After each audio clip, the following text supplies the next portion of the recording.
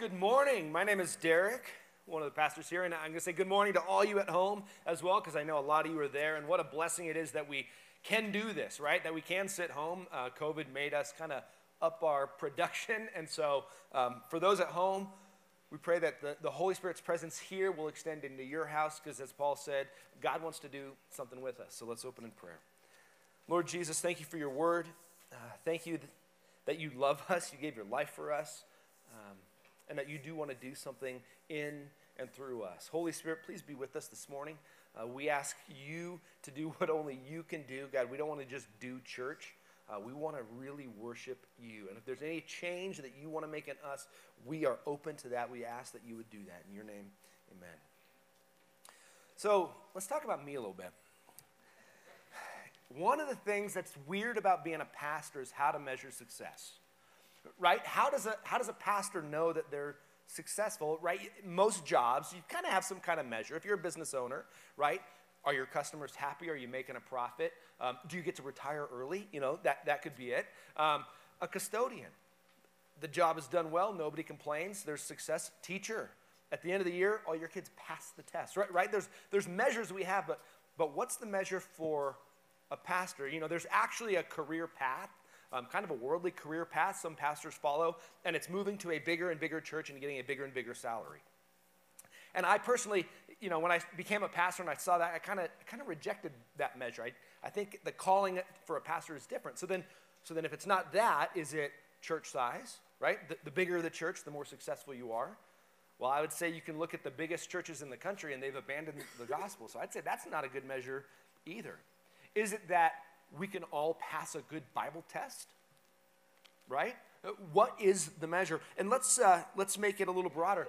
How is the measure of a church's success, right? Some of those things might be the same. Is it church size? Is it money? Some do use that as a measure, right? Do we have enough giving, right? Money, you can build a good building, whatever it is. Well, Paul is going to share his idea of success here. And he's going to look at himself as a missionary church planter. He's saying, if these things happen, we're good. If other things happen, all my work is in vain. And so as I read this, I'm like, thank you, Paul. We get to talk about this as pastors and lay the guilt on everybody else for our success. So the question, though, that we're going to ask today is, what does success look like in ministry? And if you're part of the church, any church, this includes you, right? Because we're part of the body. This isn't just, right, church leadership. We're very important, we lean on here at Common Ground that worship is all of us. We're all part of it. So this involves you. What does success look like? Turn to page 1084 in the Bible in front of you, or if you brought your Bible, we're going to be in Philippians chapter 2. And if you're new or you've missed some, we are going through the book of Philippians, but don't worry if you miss some. We're going to pick it up, and you'll be right on track. But if you didn't bring a Bible, again, page 1084. Now, the context for what we're going to look at really starts in Philippians 2, verse 12. And Preston really nailed this last week. I think they're probably at home snowed in, so hi, Preston and Linda. Hope you're doing well. Let me begin, though, with the verses we covered last week. Philippians 2, 12 and 13. Paul writes, "Therefore, my beloved, as you have always obeyed, so now, not only as in my presence, but much more in my absence, work out your salvation with fear and trembling. For it is God who works in you both to will and to work for his good pleasure." Now, if you remember, and maybe this is your first time hearing anything in Philippians, that's all right. Philippi was a Roman city.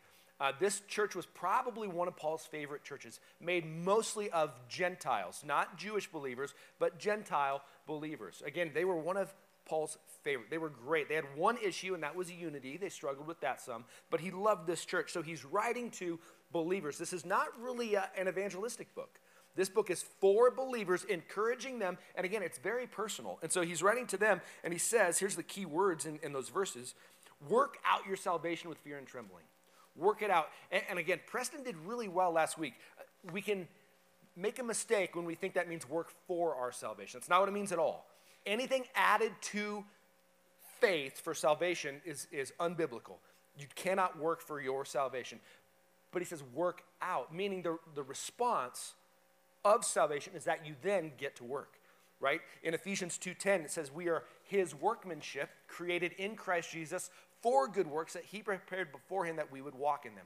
So that's what he's talking about. I think Preston said it really well last week when he said, now you're saved, don't stop there. That's kind of sum that up. Now you're saved, don't stop there. We've got some things to do. And one of the cool things in those verses we looked at is we can get legalistic, even as good saved Christians, right? All right, now what are all the things to do? Oh, I'm not doing enough. And we can wrestle with that, and we should a little bit. But in these verses, we see that it's God that not only gives us the work to do, but he gives us the desire to do it. It is God who gives us the will and the work. So he gives us the desire to do good deeds. He gives us the ability, and then he gives us the opportunity. So there's a lot of peace in this, that it's based on our abiding relationship with him that he carries these things out. So success for the believer looks like consistent faithfulness and obedience. Success is not mere conversion. And a lot of times the church can measure it. How many baptisms do we have? And that's a big measure for us. We do care. We want people to be saved, get baptized, move forward. But it doesn't stop there. It's time to change. Right over here we have our 3 key relationships. We put stuff around for a reason, but it's all about transformation. That we want God to change us to be more like him. So success looks like consistent faithfulness and obedience. And again, that's a result of abiding. So, work out your salvation. But now he's going to move to our section today. There needs to be a right heart condition and attitude as we work it out. Look at verse 14 to 18. Paul writes, do all things without grumbling or disputing, that you may be blameless and innocent, children of God without blemish in the midst of a crooked and twisted generation, among whom you shine as lights in the world, holding fast to the word of life, so that in the day of Christ I may be proud that I did not run in vain or labor in vain. Even if I am to be poured out as a drink offering upon the sacrificial offering of your faith, I'm glad and rejoice with you all. Likewise, you also should be glad and rejoice with me. So let's start with the guilt trip or the encouragement we could see. Verse 16, right? He's telling this so that, he says, so I may be proud that I did not run in vain or labor in vain. That's him saying, hey, I did all this work for you. I don't want it to be in vain. I want it to pay off. And how does it pay off? So he's putting it kind of on them. My success is actually dependent on your consistent obedience and faithfulness. So fruitful labor for the minister is to see those under their care walking in consistent faithfulness and obedience. And this is somewhat tough, I'll be honest, because we are responsible only for ourselves. Parents, you know that too. We want to train our kids up and away and send them, but they get to a point they can actually have decisions that they make on their own, and some of them are bad. And we're not always responsible for all their decisions. And so there is somewhat of a rub, but we want to see fruit, right? We want to raise our kids to grow, and it's the same in the church. We want to see fruit in people's lives. So success for the minister right here, he's saying, if you guys don't continue in your faithfulness and obedience, I'm doing all this work in vain. So let's go back then. What is Paul going to say to make his work worth it, to make it successful? Verse 14. Do all things without grumbling or disputing. It starts there. Do all things. What things? The works he already referred to. Work out your salvation with fear and trembling. That's what he's talking about. These works, as we are working, it's not just in the church, although it is, right? It's shoveling the snow if needed. It's making the coffee. It's doing the greeting. It's teaching the kids. It's all the things that we do, those works. It's also at home. Because when you're saved, now you've got other works. God wants to change you, meaning your marriage is going to look different. And marriage can be work, right? Just ask my wife. Marriage can be work. And so you're working on being a better husband, a better wife, a better parent. Kids, you're working at doing better at obeying, right? I mean, that's the main thing for a kid, obey. So even there, we're working it out. And in these works, he says there's a right attitude in it. Do not grumble or dispute. Stop it. Stop grumbling. Stop fighting. That word grumble, it's an onomatopoeia in Greek. It is gonguzman. The whole thing is, it's just the sound of grumbling, right? So do all things without, right?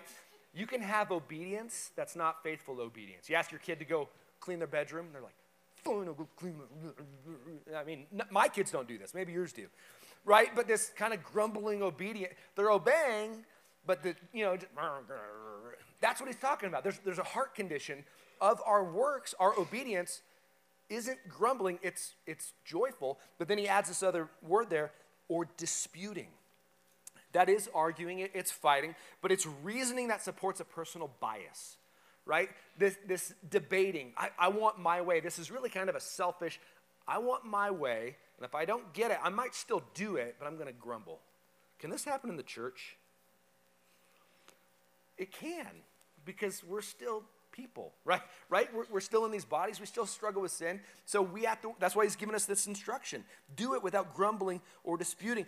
Turn back just a little bit to get some context. Chapter 1, verse 27. If you're in the Bible under the seat, it's just like straight at the top over. It's kind of nice. But he says, let your manner of life be worthy of the gospel of Christ. Let your manner of life be worthy. That's another just quick little phrase in there that sets a lot of the context for the book. How do we walk worthy? We walk in faithful obedience without grumbling or disputing, not trying to force our way. You know, when we planted Common Ground, the organization that we planted with, they said, you know, there's two churches in town that they're really just kind of mean, and they have a reputation of not being pleasant, and they need to just go away. I thought, that's interesting, that they had that reputation. By the way, you probably don't know which ones I'm talking. They're not that way anymore. God has really worked, and so that's kind of awesome. But churches can have reputations that can spread, right? So we walk worthy. We get along. Again, we can walk in obedience without the right heart. When I was in college, I co-led a missions trip to Mexico. And one of the things we were doing was an orphanage we were working on, and we had to lay concrete for a sidewalk. And we got in a debate, me and one other guy, about a string line to make it straight, right? And which side of the board do you put the string on? Who cares? I mean, like, in the scheme of things, and we're disputing and we're debating, and then I won the argument, so he grumbled the rest of the day, you know? And it's like, here we are trying to be a light and serve, and our attitudes were horrible, right? It's kind of like it just doesn't line up with our claim to follow Christ. And even our good works, I feel, were kind of ruined right there. Now, the next year, we went to Mexico again, and this time we built a house. And it was kind of cool. The first day, our job was to pour the slab. And so we didn't have a mixer, and so the whole group was like, all right, well, how are we going to mix the concrete without a mixer? And there was a good debate, discussion, but the attitudes were good. We tried different things and ended up pouring it. It was great. Later that night, started raining. Well, if you know anything about concrete, it shouldn't be rained on, right? And the next day, we were going to need to build on it, and so the rain might mess it all up. So 4 of us hopped in my 1968 AMC Hornet, super cool car, and we drive off. Again, it's probably 11 at night. We drive off to cover it. We get there, you know, it's raining, it's kind of dreary and miserable, and we cover it. On our way back, and this was Tijuana area, Ensenada, and there was like a campground that we were staying in, and where we were was, I don't know, a few miles away. Well, on our way back, the road was now a giant puddle. There's no other way back. Like, that was it. So we debated again, discussed, what do we do? And we came to the conclusion, just go fast. So, right, that put the pedal to the metal, whoop, made it right to the middle. That's it, right? Oh, we're stuck. All right, what do we do? 3 of us jumped out, right, got in the back, started pushing. Again, the mud is, you know, up to our knees. And it wasn't just mud. There was a lot of cattle. And so it was mud and cattle, you know, all mixed in, so it didn't smell great. And we discovered if you're pushing and somebody puts their foot on the gas, if you're behind the tire, it flings. So the person in the middle is like, ha, ha, ha. The 2 on the side were just covered. Finally, we get out, right, and we get back to the camp, and we have to shower in these cold outdoor showers. It was miserable. But the attitudes were great. So there was joy in all of that. I just give those 2 illustrations as a difference. You can work with the right attitude, or you can do good deeds that are kind of ruined by the attitude. So the attitude in which we minister should be one of joyful cooperation. That's what he's talking about here. Joyful cooperation. It doesn't mean we don't have opinions. right? It doesn't mean we don't even discuss or debate at times, but it's not about getting my way. Now, there are some that I think takes a little bit of a deeper discussion when we get to the fundamentals of the faith. We don't want to be passive about those. If somebody is trying to teach something contrary to Scripture, we're going to be a little bit more forceful with that no, we need to stick with God's word. But in general, that's not what he's talking about. He's talking about just carrying out our faithfulness. Now, there's a link here. This word grumble is almost never used in the New Testament. But the Old Testament was translated into Greek about 200 BC, and it's called the Septuagint. The Greek translation of the Hebrew Scriptures, which is the Old Testament, uses this word quite a bit. And it's almost always in reference to the Jewish people, the Israelites, when they were taken out of Egypt. You remember that story? God through Moses, set the people free, and we're going to take them to the promised land. Well, they grumbled the whole way. If you remember the story, right? They're led out, and right away, all these miracles happen, right? The plagues, all this stuff. They're set free. A sea, the Red Sea, is parted, and they walk across on dry land. All this. And then they get to the other side, they're like, I'm hungry, right? How come we don't have better water? We want meat now. They just grumbled the whole way to the point that anybody over the age of 20 didn't make it to the promised land. God's like, this generation, they've seen all this and they grumble. Only those under 20 are going to make it to the promised land. And so he's referring to that. Deuteronomy 32, 4 and 5 talks about this. It says, God, his works are truth, and all his ways are right. He is a faithful God, and he is not unjust. Just and pure is the Lord. They sinned, they who were not his children, full of fault, a crooked and depraved generation. You see the link to the verses we just read, right? That they may be blameless and innocent children of God without blemish in the midst of a crooked and twisted generation. He's making a link on purpose there, right? Here were God's people, God's chosen people, the Israelites. They were unfaithful, even in their obedience, through their grumbling. And that's what he's talking about. But then there's more. Isaiah 49:6 gives us another link to what he's saying here. It is too light a thing that you should be my servant to raise up the tribes of Jacob and to bring back the preserved of Israel. I will make you as a light for the nations, that my salvation may reach to the end of the earth. And here he says the same thing. Innocent children of God without blemish in the midst of a crooked and twisted generation, among whom you shine as lights in the world. Here's the point. Here's the link there. God's plan has always been for his people to shine as lights in the world. His plan has never been for God's people. It was the Israelites under the old covenant, and now it's the new covenant, the believers under Jesus Christ. It has always been that God wants them to shine the light of God's glory, the truth of who God is, so others will be saved. Never to become our own group, right? And we just hide away. We are God's presence on earth. And so we are to be lights. The mission of God's people has always been to shine the light of God's glory and share the truth of God with the rest of the world. Why? As we see in those verses, for the sake of salvation for others, right? And so if we are grumbling and dispute, even like doing good things, but our attitude, we can't be a good light. That's how this all comes together, right? If we are unpleasant to be around, people aren't going to want to be around us. And the truth is, most people connect to believers before they connect to God.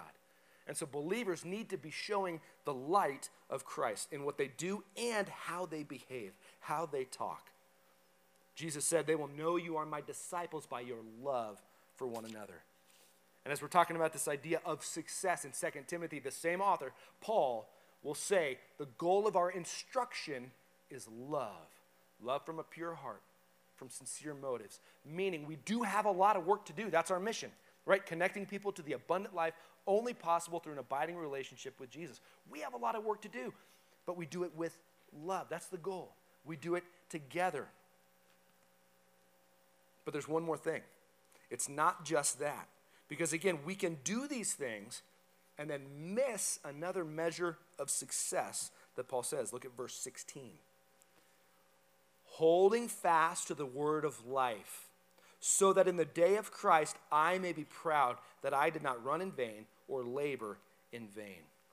holding fast to the word of life. Some of you might have a Bible that has the translation, holding forth the word of life. They're both accurate. It's true. What he's saying is that we believe God's word and we hold it out. Not only do we obey it, but we share it. A believer remains faithful by believing God's word, following God's word, and sharing God's word. Paul says you can do all these things. We can form a church and even look successful. But if you don't hold fast to God's word, it's all in vain. That's a little bit scary. And I'll tell you the truth. There are plenty of churches in name out there that have abandoned God's word. They've thrown the gospel out, or they've gone, we're just going to change it, right? Because it needs to fit society. It needs to fit culture. They have thrown out the only thing that will make them be a light to the nations. And so then all of a sudden you're a club, right? A good place to be, sometimes good people, but you're not a light anymore because it's not the gospel. Paul will write elsewhere that if you change the gospel, any other gospel is not a real gospel. You change it and it's done. And how do we stick on the truth? With the word of God. That is how. An individual or a church, the word of God. Hebrews 4:12. For the word of God is living and active, sharper than any two-edged sword, piercing to the division of soul and of spirit, of joints and of marrow, and discerning the thoughts and intentions of the heart. God's word has a power nobody else has. Nothing else has. Maybe you've experienced this. You read God's word on your own, and all of a sudden you're like, oh, something just cut into me deep. Maybe it's an encouragement. I mean, that can be a good thing, right? Oh, that's exactly what I needed. Sometimes it's a conviction. Oh, wait a minute. My behavior was wrong, right? This reveals those things to us because, again, transformation is our goal, to become more like Christ. God's word is how we do it. We get rid of God's word, then all that we do is in vain. And there's a timeline on this. For how long? How long do we need to stick to God's word? How long do we need to remain faithfully obedient? Look back at verse 16. Holding fast to the word of life, so that in the day of Christ, I may be proud that I did not run in vain or labor in vain. When? In the day of Christ. What's that day? That's the day Jesus returns. So part of the gospel, part of the truth that we cannot set aside is that Jesus, the Messiah, is coming back. That's the day of Christ. And in that day is the day of judgment. We will stand before God to receive rewards, right, if we're believers, or condemnation if we're not. And in that day we will receive our new bodies. That's the day of the Lord. He's saying, endure until then, right? Success means that we endure faithfully, standing on the word of God until Jesus returns or we go to be with him. One proof of salvation is the perseverance of the person. The perseverance of the saints is how this is referred to a lot of times. A true believer will persevere. They will make it to the end, standing on God's truth. Maybe you remember the parable of the soils, where Jesus shares with his followers that there are 4 different types of soil. So the word of life, right? God's word, the gospel is shared. And some people will receive it different ways, right? One is the rocky soil. That's the path. It'll just bounce off. Those hear it and go, yeah, I don't care. Like, whatever. Some hear it, weedy soil. They hear it and they're like, oh, that sounds good. But then life gets too busy, right? The pleasures of life choke it out. Meaning, oh, God's word says be sexually pure. I don't want to. I mean, it's that, and it chokes it out. Or even just the busyness, right? The busyness, I'm too busy to read my Bible. I'm too busy to go to church. I'm too busy to pray. Ooh, those choke it out. And it says that soil is not good soil. Those believers aren't even true believers. Then there's the shallow soil, right? The soil that the wind blew it between the rocks. Maybe you've seen this, and a weed or something starts growing there. Good soil is not, or it's good soil that is blown, and it grows up, it has no root. So when persecution or trials come, they fall away. This is the person, they look good, but then they're like, wait a minute, the world is going to be against me? Oh, people are going to make fun of me? People disagree with me? They think I'm stupid? I'm going to abandon this, right? It's only the good soil that makes it. The good soil that hears the word, believes the word, and endures. It's the only one that endures. And so we must endure all the way to the end. So Paul says, here's how I'm going to measure my success, and I won't even know until the end. I won't even know how well I did until Christ comes back. You know, we've had people visit Common Ground before, friends, and they shared, they came a couple weeks and they wouldn't come back. They said they don't need somebody telling them how to change. I thought, well, then this definitely isn't the place, because God wants to change us. I mean, the fact is, none of us have arrived yet. Anybody that thinks they've arrived, they definitely have not arrived. And so we're all kind of on the grow. That's why this is rough. We get together and we call each other out, grumbling, disputing. We're going together because we have something that the world needs. We have something everyone needs, and that is the truth of Jesus Christ. So success is not a church size, right? It's not the number of butts in seats, as it said, right? It's not money. These are a couple of our values.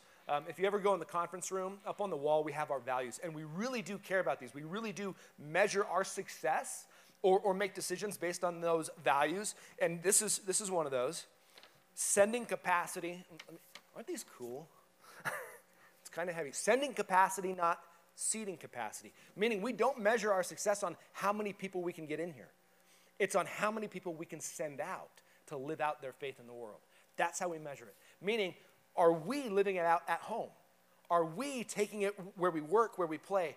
Some of us are going to be sent even further as missionaries, as pastors. Caitlin Browning, is Caitlin here? Hi, Caitlin. So the church has just started supporting Caitlin as a local missionary with FCA. So she is one who, I would say this, she is being sent because she has a heart for kids that don't know Christ. Kids that won't come into the church. She's like, well, FCA is a way to get into the school and meet with those kids. That's a measure of success, so thank you. Right? That's big, but all of us are sent wherever we are. So here's the other one, though, and this, I think, fits very well with the point of Paul's. It's not about me. I mean, this is one of our values we wrote down and hung on the wall.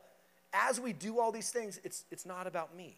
It's not about my opinion. It's not about your opinion. It's not about, right, our success, right? It's about the gospel and it's about others. And so we use these as a measure because this is exactly what Paul is talking about.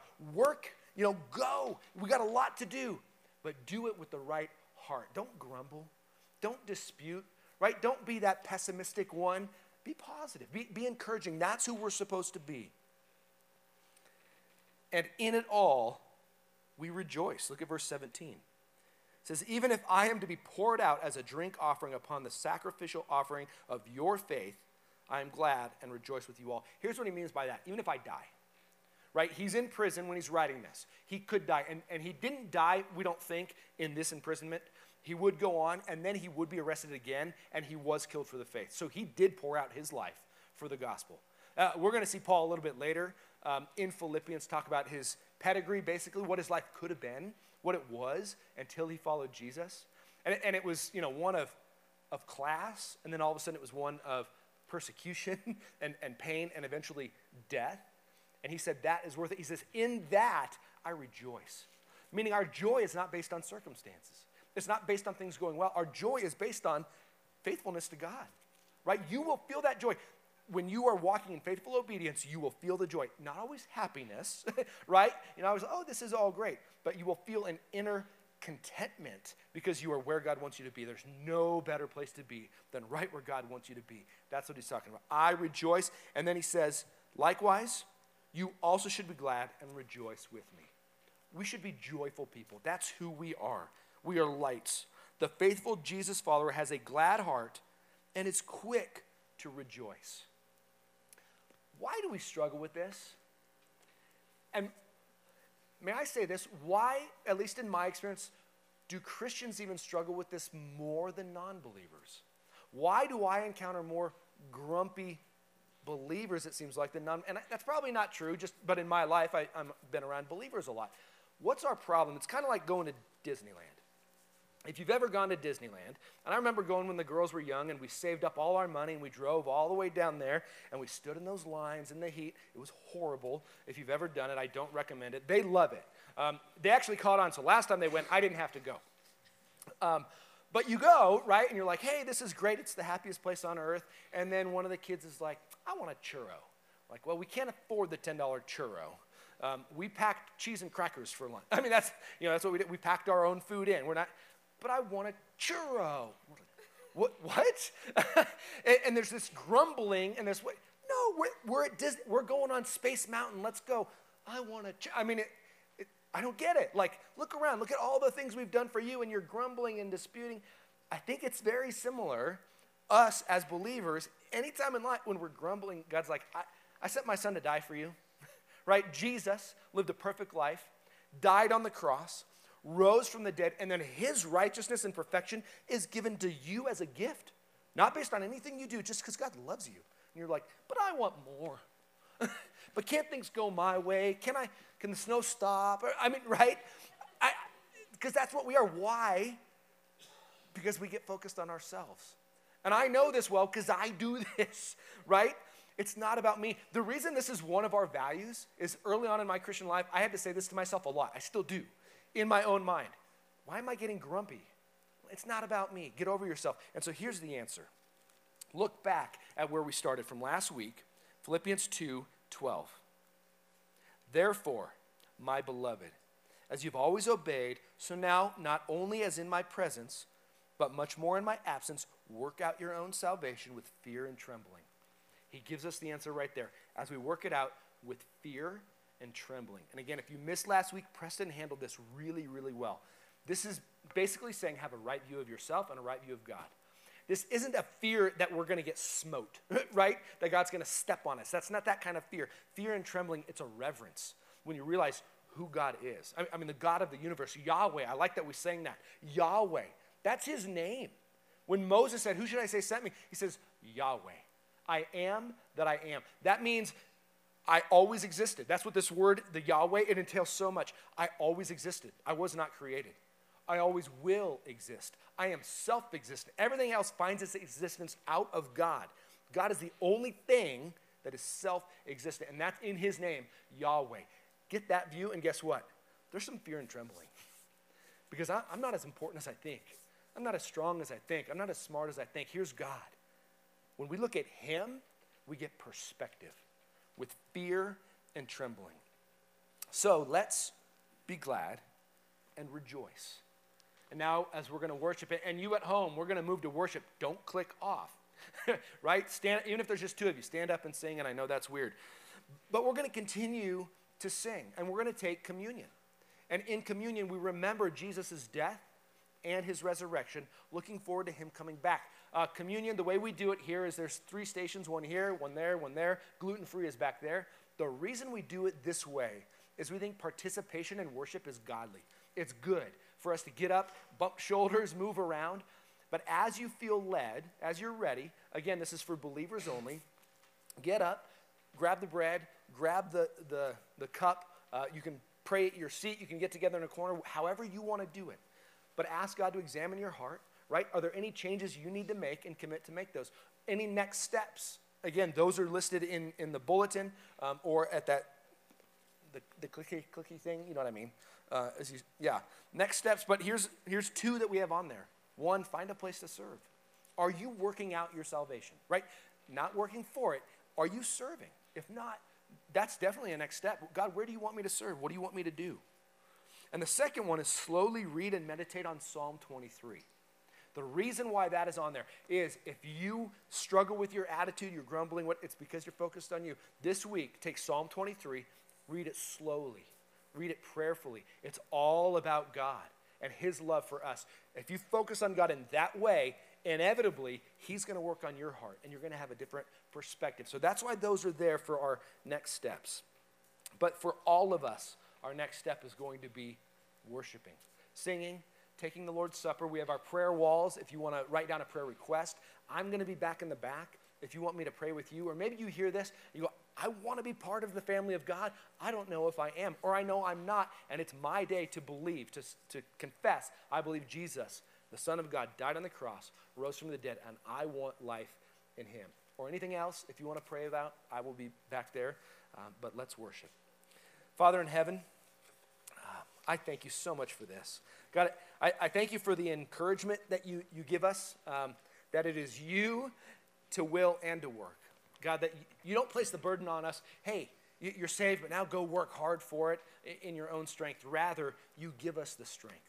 God, it's all about you. And so I pray if there's anybody in the room that has maybe an inner attitude of grumbling, of that, just a pessimistic, likes to debate, that kind of attitude, God, I pray that you would convict that heart, but encourage them too, that they can be like you. They can change. They can have joy and peace. But God, the last thing I want to ask too is that we would do the good works you have before us. God, you do want to do great things in our community.